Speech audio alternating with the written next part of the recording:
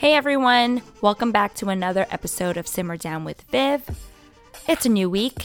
First off, again, want to share how much I appreciated your feedback, and we got through last week's episode together. It was a tough one, but we got through it together. The feedback that I got from you guys between the DMs, the emails, and just writing on the post itself was absolutely overwhelming in the most positive way. A lot of you shared that you guys were going through the same thing and that you felt that you weren't alone, and you're never alone. So I want to let you know, thank you, and I appreciate you guys listening as always. This week's topic was inspired by one of the resolutions I made for 2019, and it was to make my carbon footprint a little smaller. What does that mean? It's to go a little greener in ways that I found myself to be wasteful. So it's November, happy November 1st, and I figured it's a good checkup on those resolutions. I've done a checkup back in June, and I've done a checkup now because we only have 2 months left of 2019. And I have to say, I feel like I'm doing a pretty good job. I am way more mindful about what I'm using, what I'm wasting, and trying to spread that news. So this week I went on a field trip with my company to a recycle plant. First off, I recycle at home. However, it is extremely confusing. I feel like there are so many rules. There's always a number on the bottom. Does that mean you can recycle that? Or sometimes these are not virgin plastics. Sometimes colored plastics aren't accepted. What do you recycle? Glass, metal, plastic, paper? If it's dirty, I have no idea. So luckily I went and I was able to bust some of those myths with these experts. And I wanted to share some of that information with you guys. So first off, especially if you live in New York City, you have 3 things to recycle in terms of the blue and the green. I don't know if it's other states. Please let me know if you have a different bin color. But blue is with the metal, rigid plastic, glass, and cartons. And then you have the green, which is mixed paper and cardboard. Okay, so far that's not too hard, right? Well, the myth for New York City was, that I have always thought, was that you had to rinse and clean out all your plastic jars. Luckily for the 5 boroughs of New York City, we do not have to do that. Don't get me wrong. Do not throw in half a jar of peanut butter. They said if you can rinse it, it's great. You can make sure you don't have some pests at home or some mice, unwanted visitors. But for the most part, New York City is very lucky that we don't have to do that. Okay, and then there are little caveats. What can't you recycle? You cannot recycle batteries. I didn't know that. I always threw it in there, and now it's a big whoopsie. That is just trash, aka waste. You cannot recycle plastic bags. What? I recycled all my plastic bags unless I'm using them for another use, such as doggy bags or garbage bag liners. You cannot recycle plastic bags. You cannot recycle squeeze tubes and pouches, I guess toothpaste stuff. You cannot recycle plastic foam.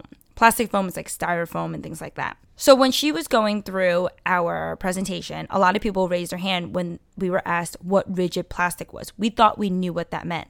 Apparently we don't. So rigid plastic has structure. Water bottles, the plastic milk jugs, when you have laundry detergent, plastic hangers, plastic takeout, plastic yogurt containers, anything like that. When it's soft and doesn't have a shape, aka plastic bags, it is not a recyclable item. It actually damages the machine. And if you have a plastic bottle cap, caps were a huge topic in this whole presentation. If you have a plastic bottle cap, such as a plastic water bottle, keep those bottle caps on. Yes, you heard me. Keep those on, because what happens is if you keep them separate, they fall through the tracks of the recycling plant and it becomes waste. If you have a glass bottle and a plastic cap or a metal cap, take it off. Those are all mixed different materials. They cannot be recycled in the same place. Okay, so now let's talk about the paper, the green. We have mixed paper and cardboard. Mixed paper have newspapers, magazines, gift wrapping paper, and then there's cardboard, which is pasta boxes, pizza boxes. However, if it's soiled, which means there's tons of grease and it's dirty, you cannot recycle it. Paper gets reused in another way, such as Amazon boxes or recycled newspapers. However, when it's dirty, it contaminates all of it. But you still can recycle the top. So rip off that top part of your dirty pizza box. No, rip off the bottom. That's where your grease is. Rip off the bottom part of your dirty pizza box and recycle the top. A few things that you cannot recycle are hardcover books, wax, and soft paper. You want to know a fun fact? You know those cartons that you get from like chicken stock, or if you get like almond milk, those containers that have the Tetra Pak? What's in there is a film of metal. You cannot recycle that into paper because of that metal. You can recycle that into the metals, the blue bin. And what they take from that thing, there's a very, very thin, clean piece of soft paper, and they extract that and they make toilet paper from it. Who knew that you can have this whole circle of food product until tissue product, right? It's all being used in the same place, and it's fascinating. I love how we are reducing, reusing, and recycling. One thing that also blew my mind was the difference between appliance and electronic. You can recycle appliances. I never knew you can throw in a toaster oven. I always thought that was waste. Another appliance is like a blender, which has many parts. There's metal, there's plastic, and there's glass. So be sure to recycle your appliances. You can always call 311 or check with DSNY, the website. Another thing that you cannot do, don't get it confused, is an electronic. What is an electronic? Something you can, like a little computer, like a phone, you cannot recycle. An iPad, a computer. What else is an electronic? The kind of like the game systems like PS4, Xbox, those have to be disposed properly. But again, you can always Google all of this information. Wow, we dived really deep into recycling really, really quickly. There's one other thing that's part of recycling or reducing our waste. It's compost. I love composting. It is something I'm really passionate about, and I absolutely think it's amazing. So what is compost? Composting is a way of decomposing organics. And by organics, I don't mean it has to just be like organic apples, organic bananas, nothing like that. No. It just means food. It means you can compost your food scraps like apples, pizza, chicken, fish bones, eggshells, pasta, vegetables, anything like that. Also yard waste. You have plants, leaves, especially with the season coming up, all those leaves from the beautiful trees. Pumpkin, hey, Halloween is over, so compost that guy too. It is great organic matter. It gives rich vitamins and minerals back to the soil. Another few things that you can compost is food soil paper. So like napkins, paper plates, coffee filters. Coffee ground is such a nice treat for your compost. It eats it up really well, and it gives such nutrients back. So how do you compost? Well, I have a bin at home. It's like a little travel size cooler. I put all my food scraps in there, and I pop it in my freezer, and I take it to work. If you don't have that, you can always pack it up again in your freezer. I freeze it so it doesn't smell, because at the end of the day, it's food scraps, right? And we don't want it to stink up your house, your apartment. So freezing it kills all the smell. You can also bring it to farmers market. I think there is a collection. The only thing about composting is you have to be careful about what is accepted. Some compost collectors do not accept chicken bones or fish bones or any kind of meat. They only want your veggie scraps and also no dairy. So only want veggie and fruit scraps. So be sure to check out the collector, the bin. You can always ask them. Sometimes there's also no processed food. So keep your Doritos and your Cheetos out of your compost unless it is a bigger, stronger compost system. I know in certain parts of New York City and neighborhoods, they are rolling out brown bins, and those are compost collecting bins. Those are fantastic. My neighborhood has them. My parents actually have one, and sometimes I bring it over to them.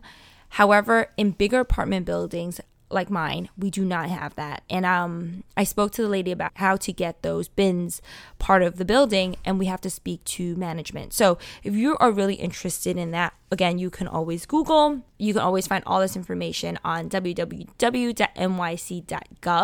and they can show you exactly how to recycle food scraps, electronics, clothing and textiles, harmful products, donations, schools, businesses, and then there's always decals and information that you can share. Okay, so now that we know what this topic is all about, I gave you the basic 101. I am going to share some photos of the Recycle Plant. Before we get started, the Recycle Plant is a private company that is a third party of Department of Sanitation of New York City. It is called Simi Municipal. I'm going to tag them on my account. They are a fantastic company. I learned so much, and even having that conversation and being in the recycle plan of how they sort things, it made me want to spread that message more and more. But I want to share with you of how this passion grew, how I wanted to be greener, how I want to love the planet more and more. So in 2018, there were tons of things on social media about being greener, carbon footprint. But the thing that stuck out to me the most was plastic straws. I'm sure you guys seen it. It was the plastic straw that was stuck in a sea turtle's nose or mouth. I'm pretty sure it was his nose. And he couldn't breathe. And they pulled it out. And if the diameter of the straw fit perfectly into the sea turtle's nostril. And that struck a chord in me because I love using straws. Correction, I loved using straws. And seeing that was just not worth it. I was like, there's no way I need to use a straw that badly that it's harming our sea life.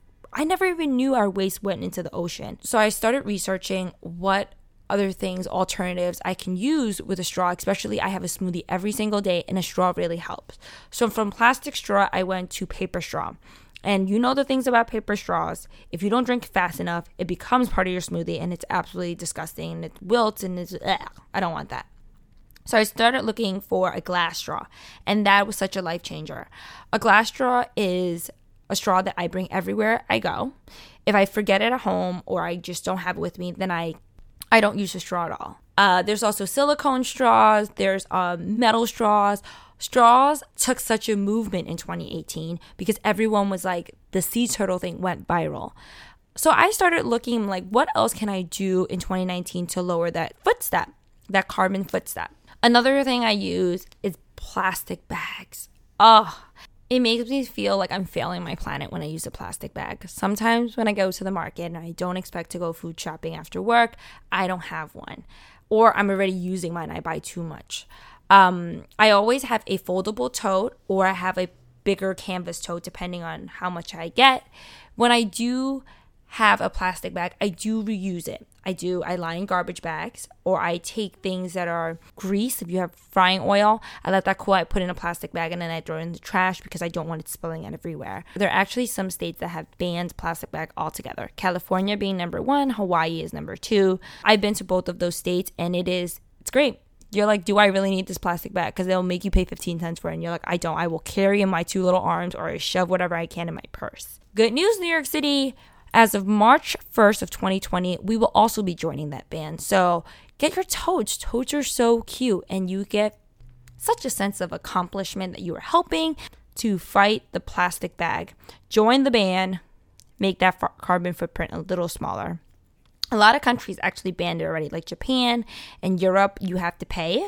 And it's not even an option sometimes. They're like, you don't have a bag? Good luck. Don't buy a lot. Another thing is plastic wrap. It is so useful. I grew up using it a lot and I realized that it is really bad for the environment because it's not rigid plastic. You can't recycle it and it becomes this ball and I'm sure it's floating in the ocean somewhere.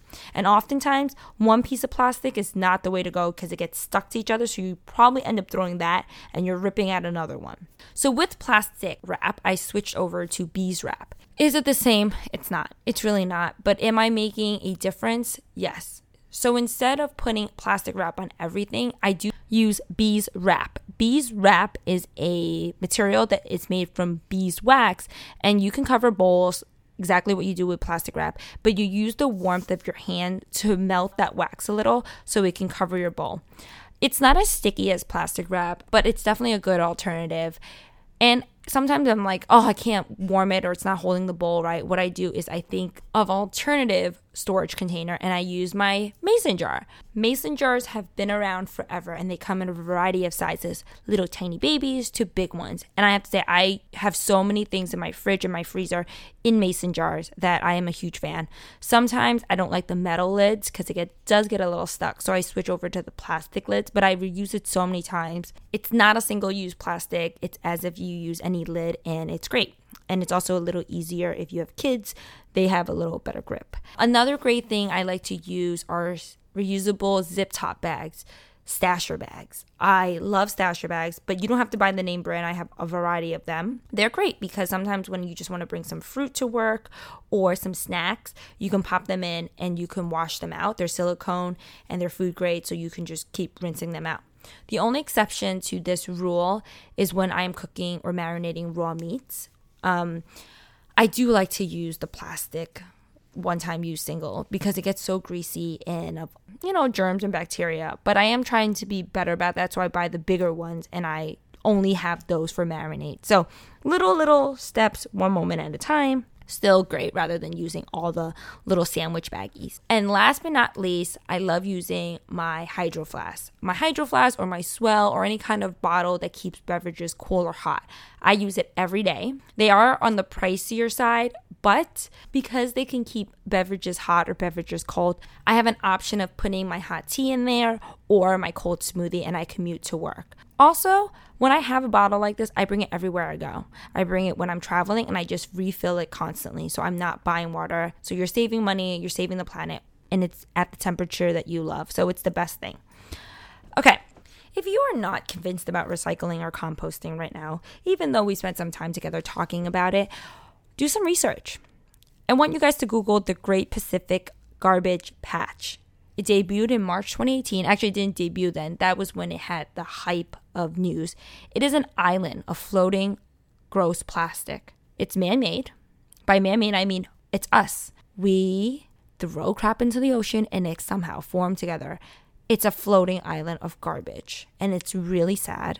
And we need to be more mindful. And if you look at that and it doesn't say something to you, then you need to look at it again. It's a huge issue. We have so much plastic. And if we continue the way we are going, the oceans are going to be filled with more plastic and waste rather than sea creatures and fish and beautiful life. And it's killing the coral. So try to do your part.